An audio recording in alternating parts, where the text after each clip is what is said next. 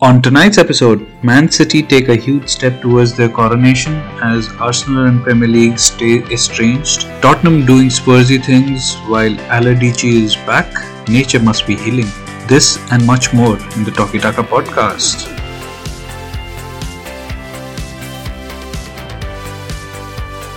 Hello, ladies and gentlemen. Welcome to a new edition of the Talkie Taka podcast. And as our viewers on YouTube might decipher, I'm not sitting in front of a wall. I'm outside today because I am carless. So I need to be here to pick up my kids early, etc., etc. So you might hear some traffic in the background or kids jumping around.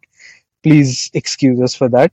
But having dispatched with the pleasantries, introducing our guests for today, Radhaji and RK. How are you, boys? We meet after the City Arsenal game, the climactic occasion that we talked about for the season. That's happened. In fact, we've had a few games after that as well. How have you been, RK? What's your talkie point? Hey guys, I can't afford to sit anywhere outside because it just stopped raining here. My talking moment of the week is Alejandro Garnacho getting his new contract and the pep talk that Ten Hag gave to Garnacho in front of his family, where he told that this is all because of your work and the work that you have put in, and you deserve it, and like like a normal pep talk, but in front of the family, which felt very nice to see. So that's my talking moment of the week. Yeah, and I'll let you introduce Ashwin's talkie point as well, since he's not here, but he asked us to include it. I'll give you the honor of doing that as you're a fellow United fan. Yeah, so that is one of my favorite moments as well. Though talking to you guys, I don't know the real motive now. But Ashwin's talking moment of the week was Ten Hag. I'll put it this way because it sounds better. Ten Hag taking the green and gold, flag or like the scarf from a fan and then taking it with him down the tunnel. That's Ashwin's talking moment of the week. It showed that Ten Hag is on our side, anti-Glazers. I wonder what his Glazer related sentiments will be if it's Ratcliffe's offer that gets accepted. But I think that's a question for a later date. Radhaji, you had a full plethora of talkie points to decide from. What have you finally plumped for? Yeah, I mean, in the interest of um, since we're anyway going to come to the Arsenal and Man City game, I'm not going to talk about that one in my talking moments. In a season that's pretty much dead and buried, we had a pretty interesting talking moment from the Liverpool game against Tottenham. I think all the good football and 3-0 start aside, nothing warms my cockles like seeing Richarlison take his shirt off, celebrate, do the duck dance, everything, and then finally just 30 seconds later, Jota to go down the other end and score a winner.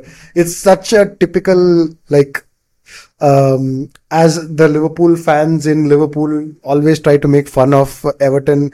They do so many Evertonian things, but you combine that with Spurs and it's just the most Spursy thing that could have ever happened. 4-3 winning like that didn't really matter so much for our season, but it was really satisfying given all the whole dramatic celebration that Richarlison had. So yeah, that's my talking moment. Spurs being Spursy and Richarlison not catching a break even after changing colours.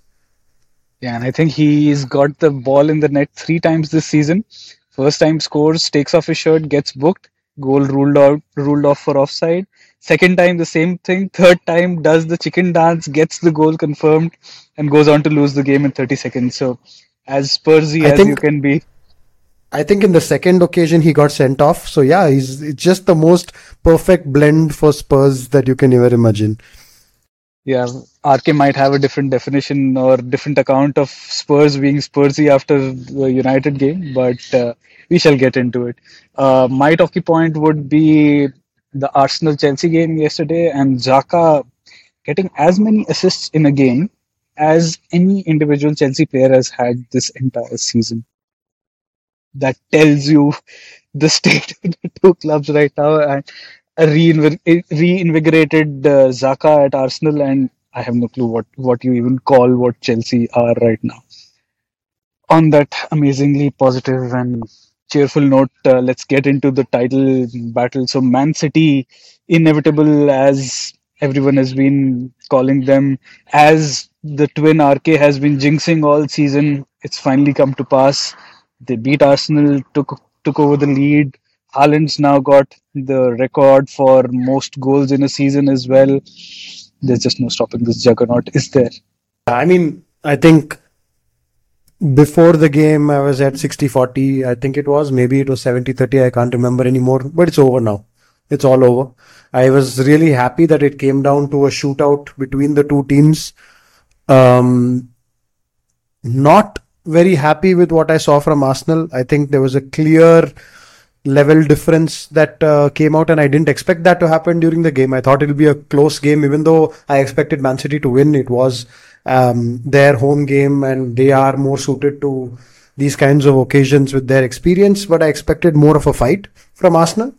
Um, but I think Man City just really put an exclamation point in their season and everybody else's seasons, and just told everybody, listen, I know a lot of haters around probably addressing me, but they really shut everybody up.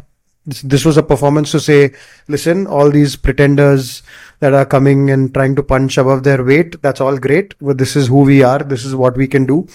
Out of a bad season, they've just put together a run of games, and now they're running away with the title. As much as Pep tries to say it's not over, it's over. We can call it now. Yeah, it's definitely over after that result. Completely one-sided game, and I think like the most arrogant or the most confident moment in that game was probably at the end where Haaland just let his braid loose. He ran around 5 minutes with that braid loose and then also scored a goal. I don't think anything signifies total confidence other than that. And then the guy has gone on to break the like all time scoring record as well. So I mean, all in all, it's just a culmination of how they have integrated Haaland successfully into the team. We talked about it a lot, but over the past month or two, they have successfully integrated him, and they look really very convincing outfit at the moment with Haaland in the team as well.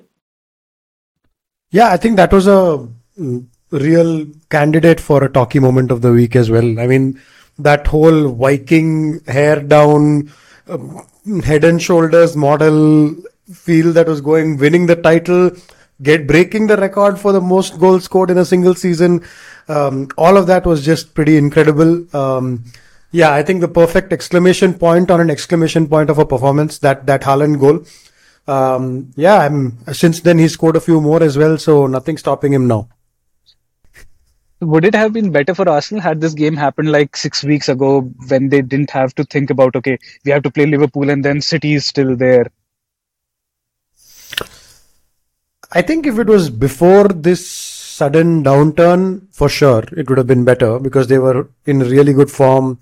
But if you look at the form table right now, they're probably somewhere, I'm going to guess, around 8th to 12th. We can check that very quickly, but I'm sure that they're in the mid-table range. They've not had a good 5-6 games. So at this point of time, I think the lead up to the Man City game, I think there would have been questions on their confidence. There would have been questions on the importance of Saliba and how their defense is struggling without it. I'm sure there would have been a lot of self-doubt. And all of that would have fueled Man City's confidence as well. Not that they need any. They're pretty secure in the fact that they're the best team in the world, in the country. Hopefully that Real Madrid pull them down a few pegs on our behalf. But in England, I don't think there's any competing with them for the league. So yeah, I think definitely it was at the wrong time. Not to say that if it was 6 weeks ago they would have won. I'm not sure, but it would have probably been a closer contest. Look, the first time that Arsenal and City played each other, and that was at the Emirates. Arsenal had just completed 19 games and they had got 50 points. And coming into that Man City game was the worst run that they had shown all season, where they lost to Everton and probably they drew the next match or something. So that was basically their 3 game sequence, including the City game where they got 1 point. So I'm not sure if the impending City games are causing some kind of a mental flutter for Arsenal because the same thing happened in Feb as well. The same thing happened now. You again look at these fixtures that they had coming into the City game. They drew against West Ham.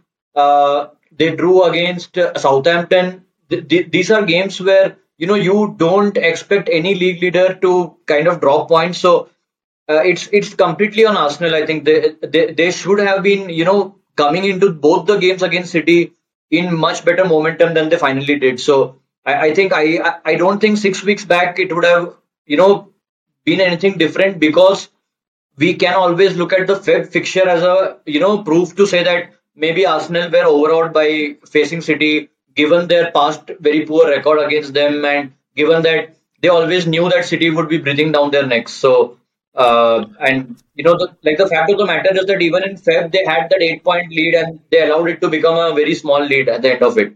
But all credit to City. I was like probably they have won 12 of their last 13 games and one draws. So that's like 13 games. You're talking of 37 points. That's, I mean, and that's the standard that we have come to expect from City, but it's so unreal. Yeah, and I also found it a bit condescending from Pep. I think it was yesterday where he was like, Arsenal have finally achieved what their ultimate trophy is to get back into the Champions League, so it's all good for them. Yeah, at the end of the day, a prick gonna prick, right? Like, we're just fresh off some nice prick behavior in the IPL here in India as well.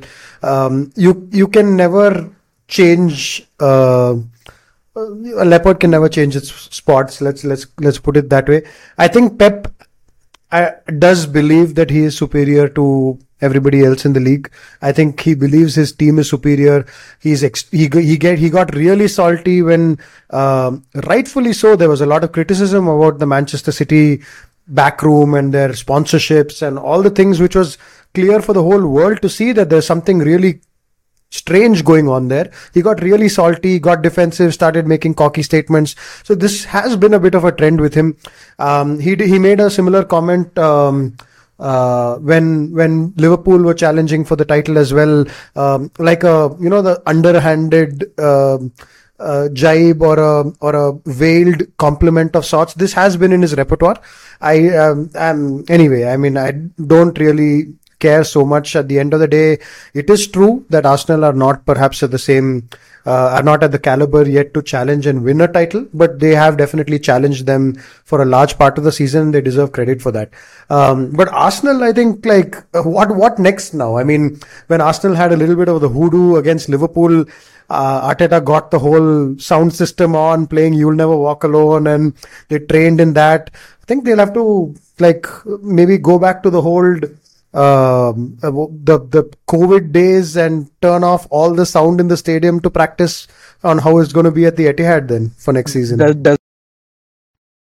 Does anyone even know what City's theme song is outside of Manchester? So yeah, maybe crickets would work well. I think that's Yeah, I just mean, empty seats rustling in the wind. But Radha talked about the wheeled compliments part. That's the thing which I found most condescending about whatever he said, because whatever the expectations of Arsenal at the start of the season, you got to give it to them that they were leading the table by 8 points, and everyone had a right to dream about Arsenal fans had a right, and Arteta and his team had a right to dream about Arsenal winning the title. So I found that extremely, the way that he tried to give a compliment, but you could see that, bit of smugness on his face, and you knew that, he was taking their case. That didn't come off well at all for me. But yeah, yeah, go I'm back. hoping that, Sam Allardyce proves his legendary status against him at the weekend. Yeah, go back to Barcelona. I mean, all those shitty Barcelona were really insufferable at that point of time with their moral superiority, their footballing superiority. Yeah, so I think it's not the first time, and I am sure it won't be the last. But yeah, whatever. Yeah, and I think that's why Pep, when he had this Barcelona Madrid phase where Jose was there, he could not get that feeling of superiority because Jose was in his prime as well, which is why I think he got burned out and he left Barcelona when he did. Yeah, he And met his match. I mean, yeah, exactly.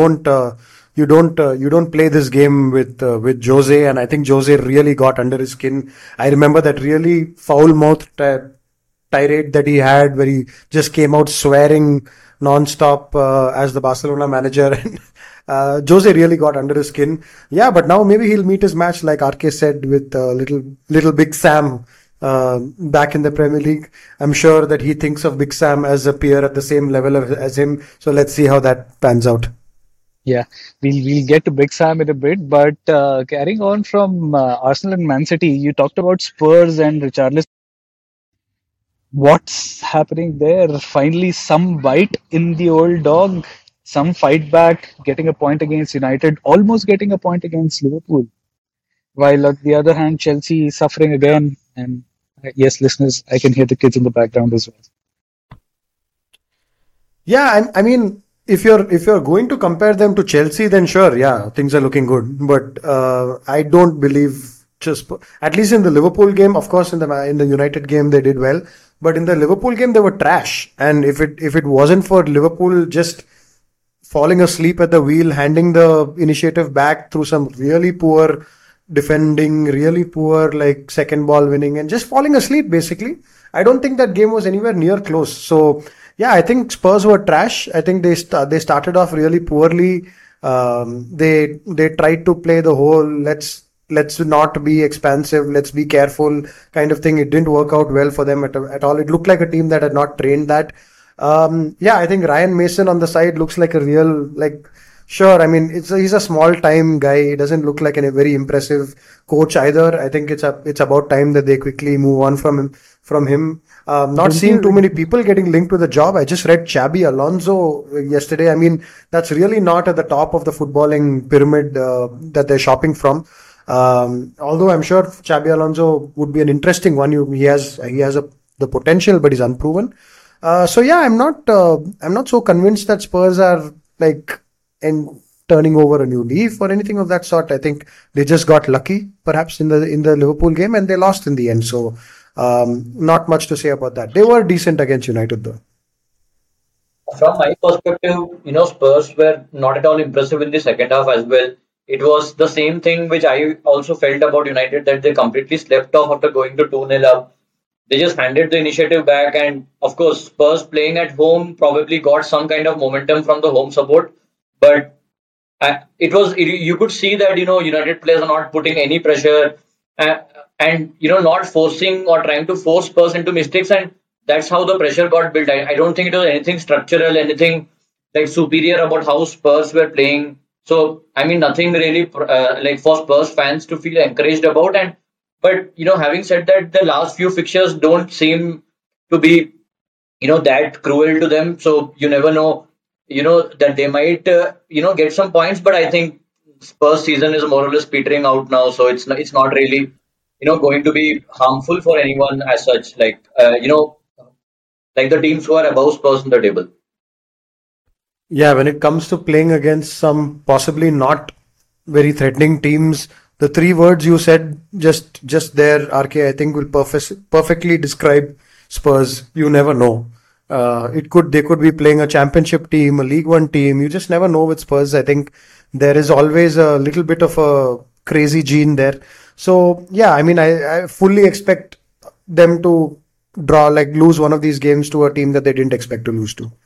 Uh, like what is really worrying about that draw is more of United's mentality for me than Spurs playing well, because if a team is in such a bad morale, losing game after game, lost the previous game so badly, where like their morale is probably at the least level possible, and then like they go down to you 2-0 at halftime, you would expect any good team to kind of take advantage of that and press home the advantage and try to score more goals, at least be more comfortable, control the game.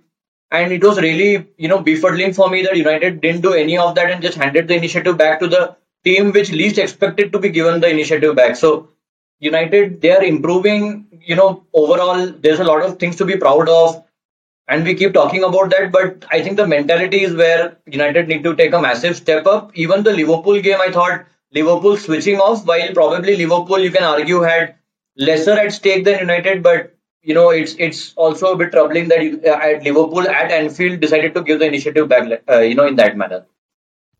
Yeah, I'm just being mindful that Radha said something similar about Arteta, as he's just said about Ryan Mason. I don't think Lightning's going to strike twice, but let's hope not.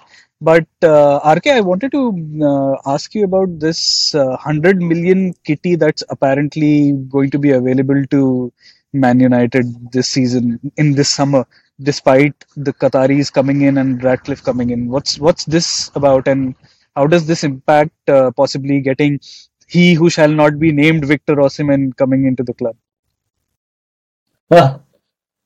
We are not dreaming that far for sure, not dreaming of any big money signings. I think United will have to find value, but uh, this is more about the debt which is piled up on the club.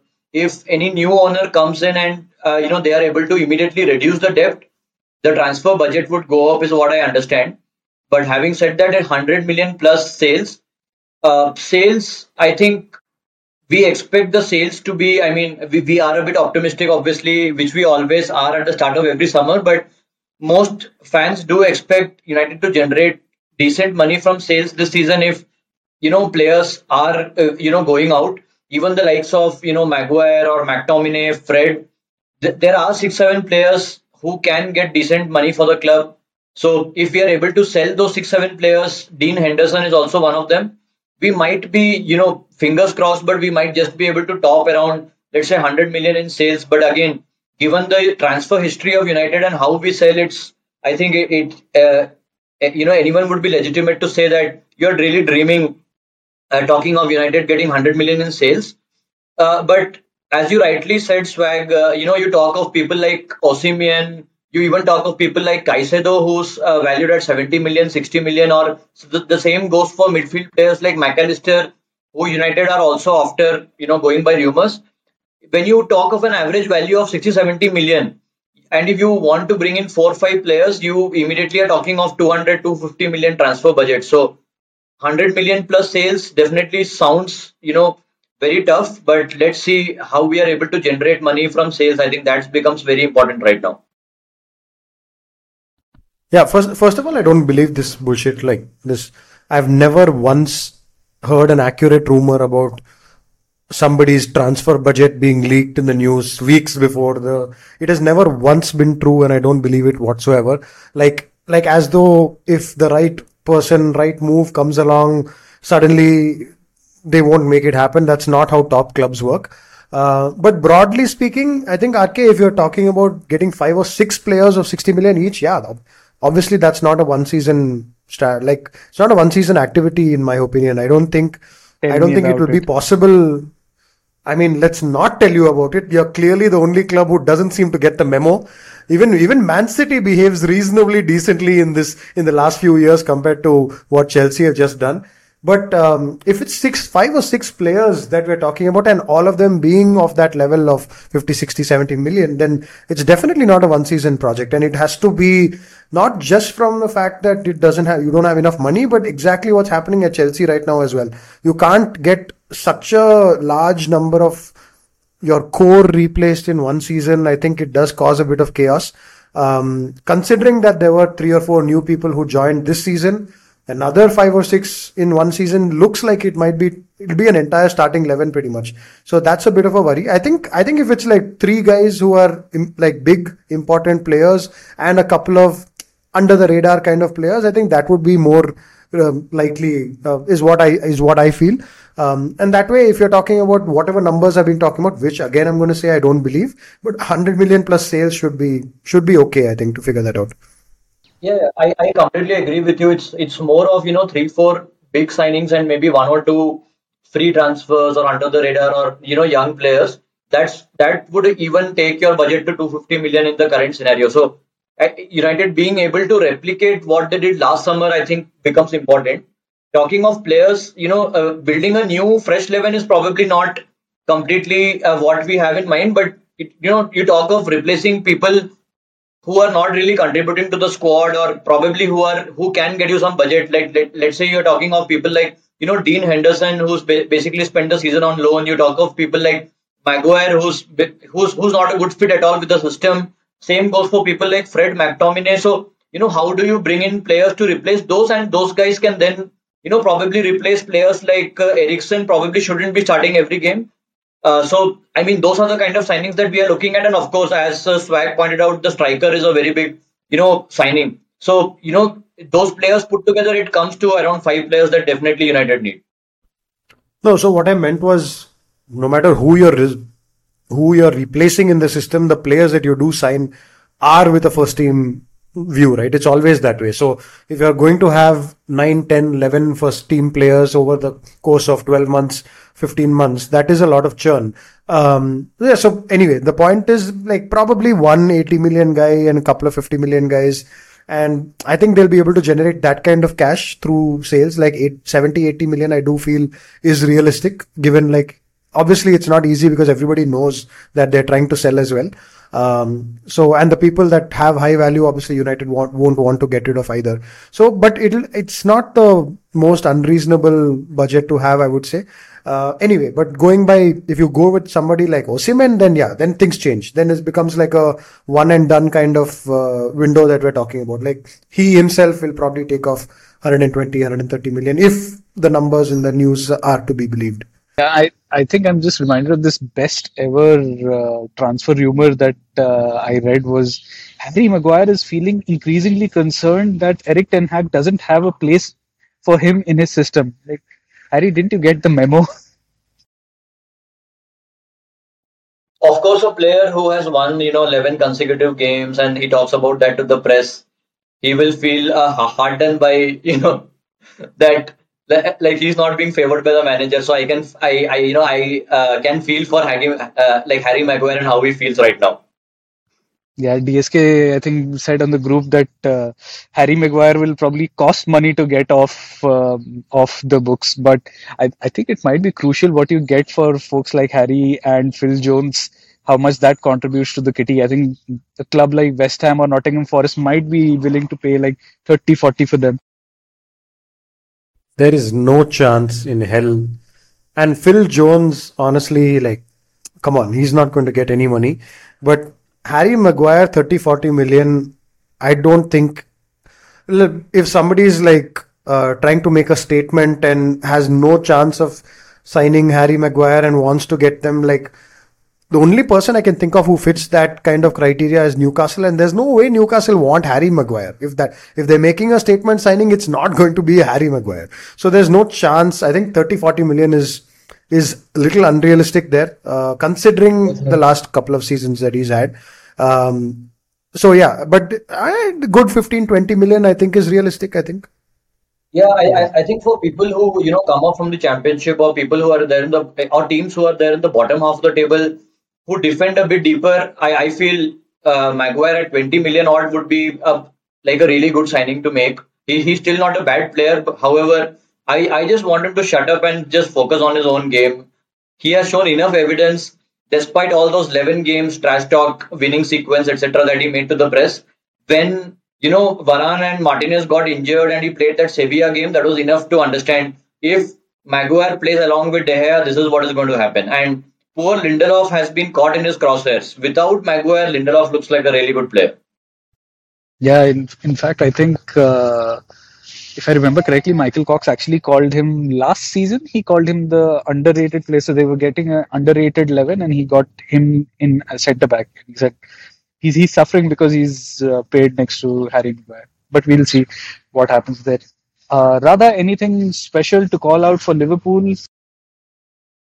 The season seems to be chugging along to its natural conclusion. Yeah, I think all this is doing is giving back the Liverpool fan base some kind of faith that that you give this team enough time to train under this set of coaches and the manager, things do turn around. I think that's the only thing to gain for us this season. 9 points behind, well, potentially 10 points behind United and 9 points behind Newcastle with their games in hand and all that. I don't think there's any discussion of top four. even though there are people who are still saying that, hey, is there any hope and whatnot, and one of them might or might not be RK in this group as well. But all that is bullshit. I think the season's done for sure, but it's very important for us to show good performances. I mean, results also aside, but to show good performances after the season that we've had. And what I've seen definitely over the last, say, 5, 6, 7 games, the performances have been good. I think we are pressing the ball well. We are creating chances. I really like the attacking play with Trent in that central role. He's doing a great job of that. We have a lot of work to do to get the balance right defensively, but from an attacking standpoint, it's brought a new dimension to our play. So great. And it's not a coincidence that it's happened in the longest period of the season where we've had one game a week. Everybody's been able to train multiple sessions during the week, give Klopp some time. And of course, getting your players back from injury. Luis Diaz is back. You almost forgot what a bloody amazing player that guy is. He's rusty as hell, and he's already exciting in the few minutes that he's played since he's come back. He just has this X factor that he just takes a player on, runs past them like they're just standing still. Amazing player. Diogo Jota is back, and he's got his scoring touch back again. So getting his important players back at the right time also has helped. All the problems of midfield are still there, so that's one to watch out for this summer. I think with the Trent positional change and with Fabinho playing slightly better now in the last 2-3 months, what does this mean in terms of the numbers that are coming in? I think I was thinking 3 people initially. Now I'm feeling it'll be 1 or 2. And I'm hearing that Milner is going to join Brighton as well. So he was probably our 9th choice central midfielder, which it's not really adding much value to the squad. I mean, he's adding a lot of value to the squad, but from a playing standpoint, I don't think he's that high impact. But although I really love him and I wish him all the best, I think it's the right thing to do to start replacing people like Milner, and dare I say, start thinking about even the likes of Henderson. So yeah, I think it's about transition. It's about the next season now for Liverpool. So keep going, getting good results, getting good performances more importantly, and then work on that central midfield turnaround in the summer. Yeah, that's about it. There's nothing much else no great insights or comments on the matches we played or the results, because it really doesn't matter that much.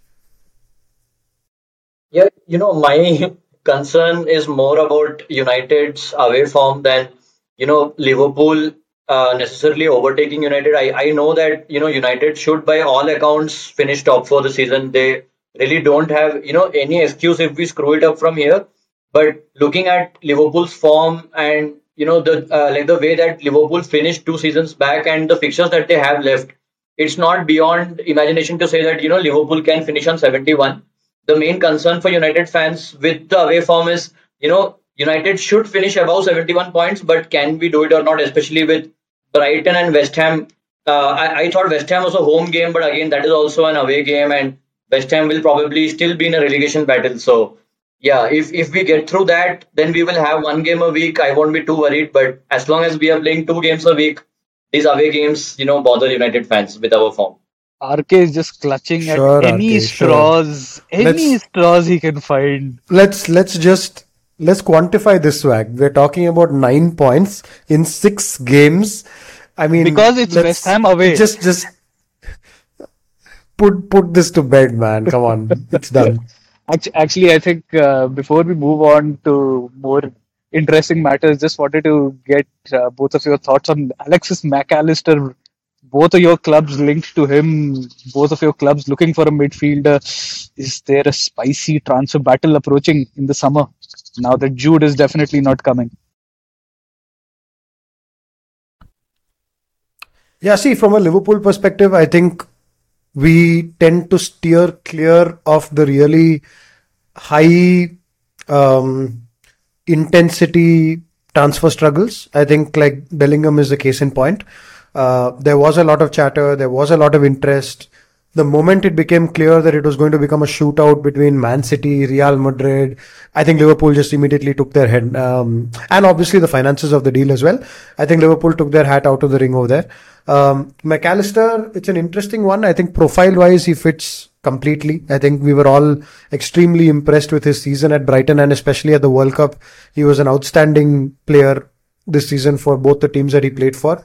Um, he'll he will improve the energy and the running and also the box to box threat that we currently don't have. So he would be a good signing.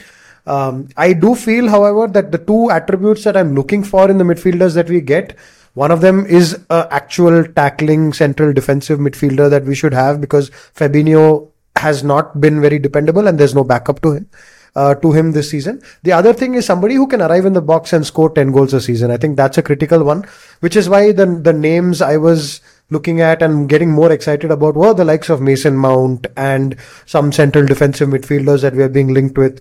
I don't for a second believe that Caicedo is going to be one of them because, like I said, I think Liverpool will steer clear of some of those which have a lot of interest in them. So I think he'll be a great signing, but I do feel that there are other attributes in our midfield as well that need to be sewn up, particularly the tackling number six. Especially if we're going to do more of this Trent Alexander-Arnold switching to midfield, and while we have the ball, we need a much more mobile central defensive midfielder. So yeah, that's something that here to watch. I think, and we were linked with, we almost were we were in the discussions last year with Chouameni as well. So that suggests that we are looking for a midfielder in a profile like that. So yeah, it's an interesting one. I think it would be a great signing if we pull it off. But of course, United is linked, Arsenal is linked. So I don't believe anything at this stage. I was talking to DSK for our viewers, another of our friends who was there on the pod earlier but then quit. So, and we were talking of, whether he fits the United requirement for a number eight or not. And, I was telling him that I am a very big fan from the World Cup itself to his work rate and how he passes the ball. And like, I kind of compare him to a Gundogan in some ways. I thought that maybe, Pep would be interested in replacing Gundogan with McAllister, the style that he plays. But obviously now it seems like it's Liverpool who is more in the front runner. I haven't read any strong rumors. I don't know if what you guys shared was a strong rumor about Liverpool, but I haven't read any really strong rumors about United being linked to McAllister yet.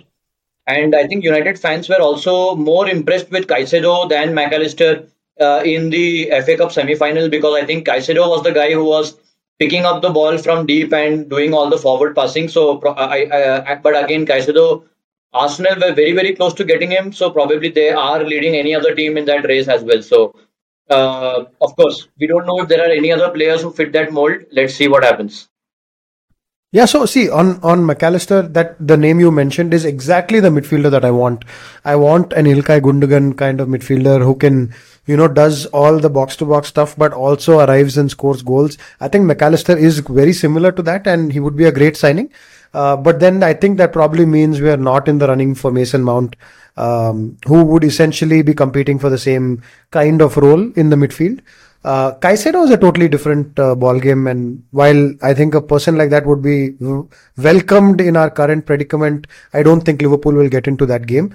On the seriousness of it was a Fabrizio Romano nothing tweet, so it was absolutely no news. There was no additional information that was shared. It was some generic ass bullshit like, oh, Liverpool have shared the proposal with them, and while things are not closed, things are advancing, and the most generic transfer bullshit. I think he has a quota that every day he has to send out a certain number of tweets, and it seemed like one of that. So yeah, I don't believe any of that to be too seriously. I don't want to move on from Liverpool without mentioning Klopp.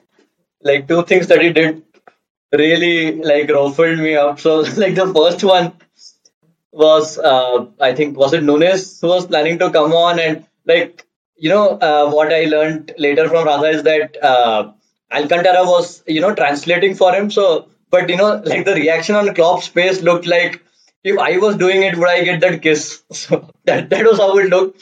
And then of course the celebration in front of the fourth official and the fastest recovering hamstring in the world. Like, some people are dicks like, Klopp and Kohli, but you still just like them because probably they leave it on the field, unlike someone like a Gautam Gambhir. No, I mean, at this now you reminded me. This all through the week that was going to be my talkie moment, and I've just completely forgotten it for this episode. But that celebration and the tearing of the hamstring is the most hilarious thing that could happen. I mean, it's never nice. I think he came out and apologized immediately for his behavior after the game. It's never nice to do that to the official. The fourth official wasn't the guy who was causing all the problems for us. It was the actual official. But I guess he was in front of him and he was angry and he did what he did and he regretted that immediately. But and he also said it was karmic justice that he got injured and he's got the punishment, but that bloody referee is roaming scot free. So he said that in his post match and he's going to get into trouble for it. So he's very likely going to get a stadium ban. It's currently being discussed and he'll probably get a stadium ban soon. But yeah, hilarious moment. The karmic justice of it was really good to like. It was fun to watch. And he's not recovered, by the way. So in the last press conference as well, somebody cheekily asked him, "So Jurgen, any injury news from Liverpool? And on the how's the hamstring doing?" And he said that, "Yeah, lucky I'm not a player, but it looks like it'll be a 5 week." Kind of injury. So it looks like a hamstring, proper hamstring, but luckily he doesn't have to run. So he should be back for preseason then, all fit and fine and rested. Right. Oh, he's fit and fine. He's fit and fine. He just has to stand there. He can't do any of his amazing gyratic movements and celebrations anymore. But yeah, I think that's probably all for the best. Yeah. Finally, moving on to big old Sam. He's back. He's coming again for the title of being the best in line with Pep and Klopp, as he's said earlier as well. I think I'll go back to second reference to Michael Cox this episode where in zonal marking he mentions that when he actually came onto the scene with Bolton, he did quite a lot of interesting things, quite a lot of fitness related activities, number crunching, etc., etc. It might just be that he's now time has caught up with him, but can he pull off something? I don't even know if he needs to pull off something because Leeds are not in the relegation zone as we speak. It's only on goal difference, but they're out of it right now. And it might just be that he ends up losing all his games and still not getting relegated. Apparently, he's going to get some 2.5 million bonus if Leeds don't get relegated. So I think I'm just happy that there are other shit clubs in the Premier League right now apart from Chelsea. It's the worst. I I was talking earlier in the season to you guys about how it's amazing how there's not a single bad football playing team or manager in the league at that point. Since then, Dyche and now Sam Allardyce are back in the league. Now Leeds are really my pick to go down. I do not want a Sam Allardyce team in the league. That guy is the most full of shit guy that you can ever see on a football field. I think 2011, 10, sometime around then, he said, I don't deserve to be at Bolton and Blackburn. I should be at Real Madrid or Internazionale or something like that. And that he would win the treble every season if he was there. I mean, this guy, I have no patience for him. If we've been talking quite seriously about the likes of Jose Mourinho, Antonio Conte, Rafa Benitez, and their style of management becoming a little obsolete. I think Sam Allardyce's style of management was obsolete in 2008. After Arsenal figured out how to manage that bloody Bolton team, I think Sam Allardyce is done. There is no like upside for him, and I don't even know, has he had a successful keeping the team up in the league stint recently? Because I don't remember him doing that in the recent past. So if that is the case, then I mean, even that was his only calling card that, say, Roy Hodgson and the others are still extending their career with. I don't think he's been in the reckoning for a lot of those roles recently. So I'm not sure. Let's see. Yeah, I think but the thing I love most about that clip was to have that confidence when your next two games are Man City and Newcastle. I mean, that takes some real balls. Imagine if he actually pulls it off. Imagine if he beats Man City.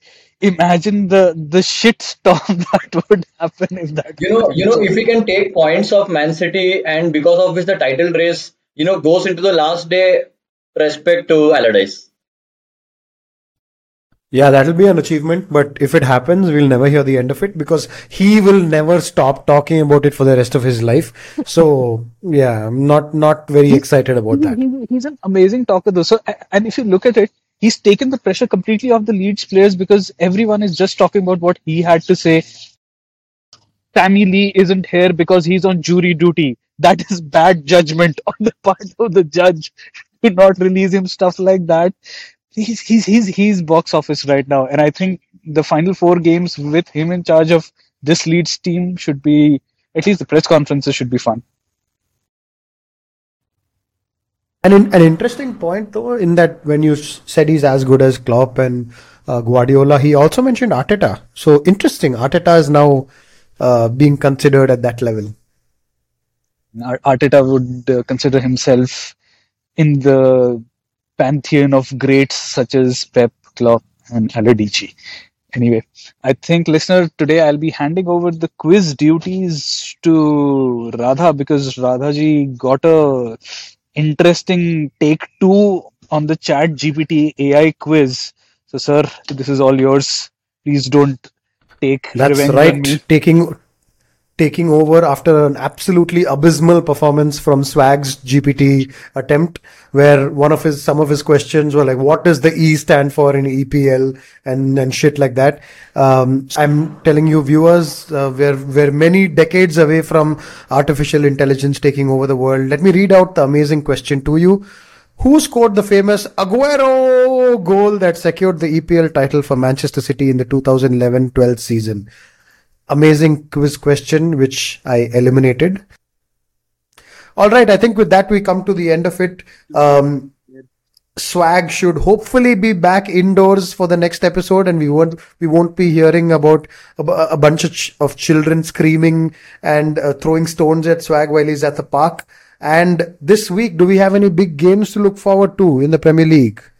Let's see what we've got. Of course, Man City versus Leeds.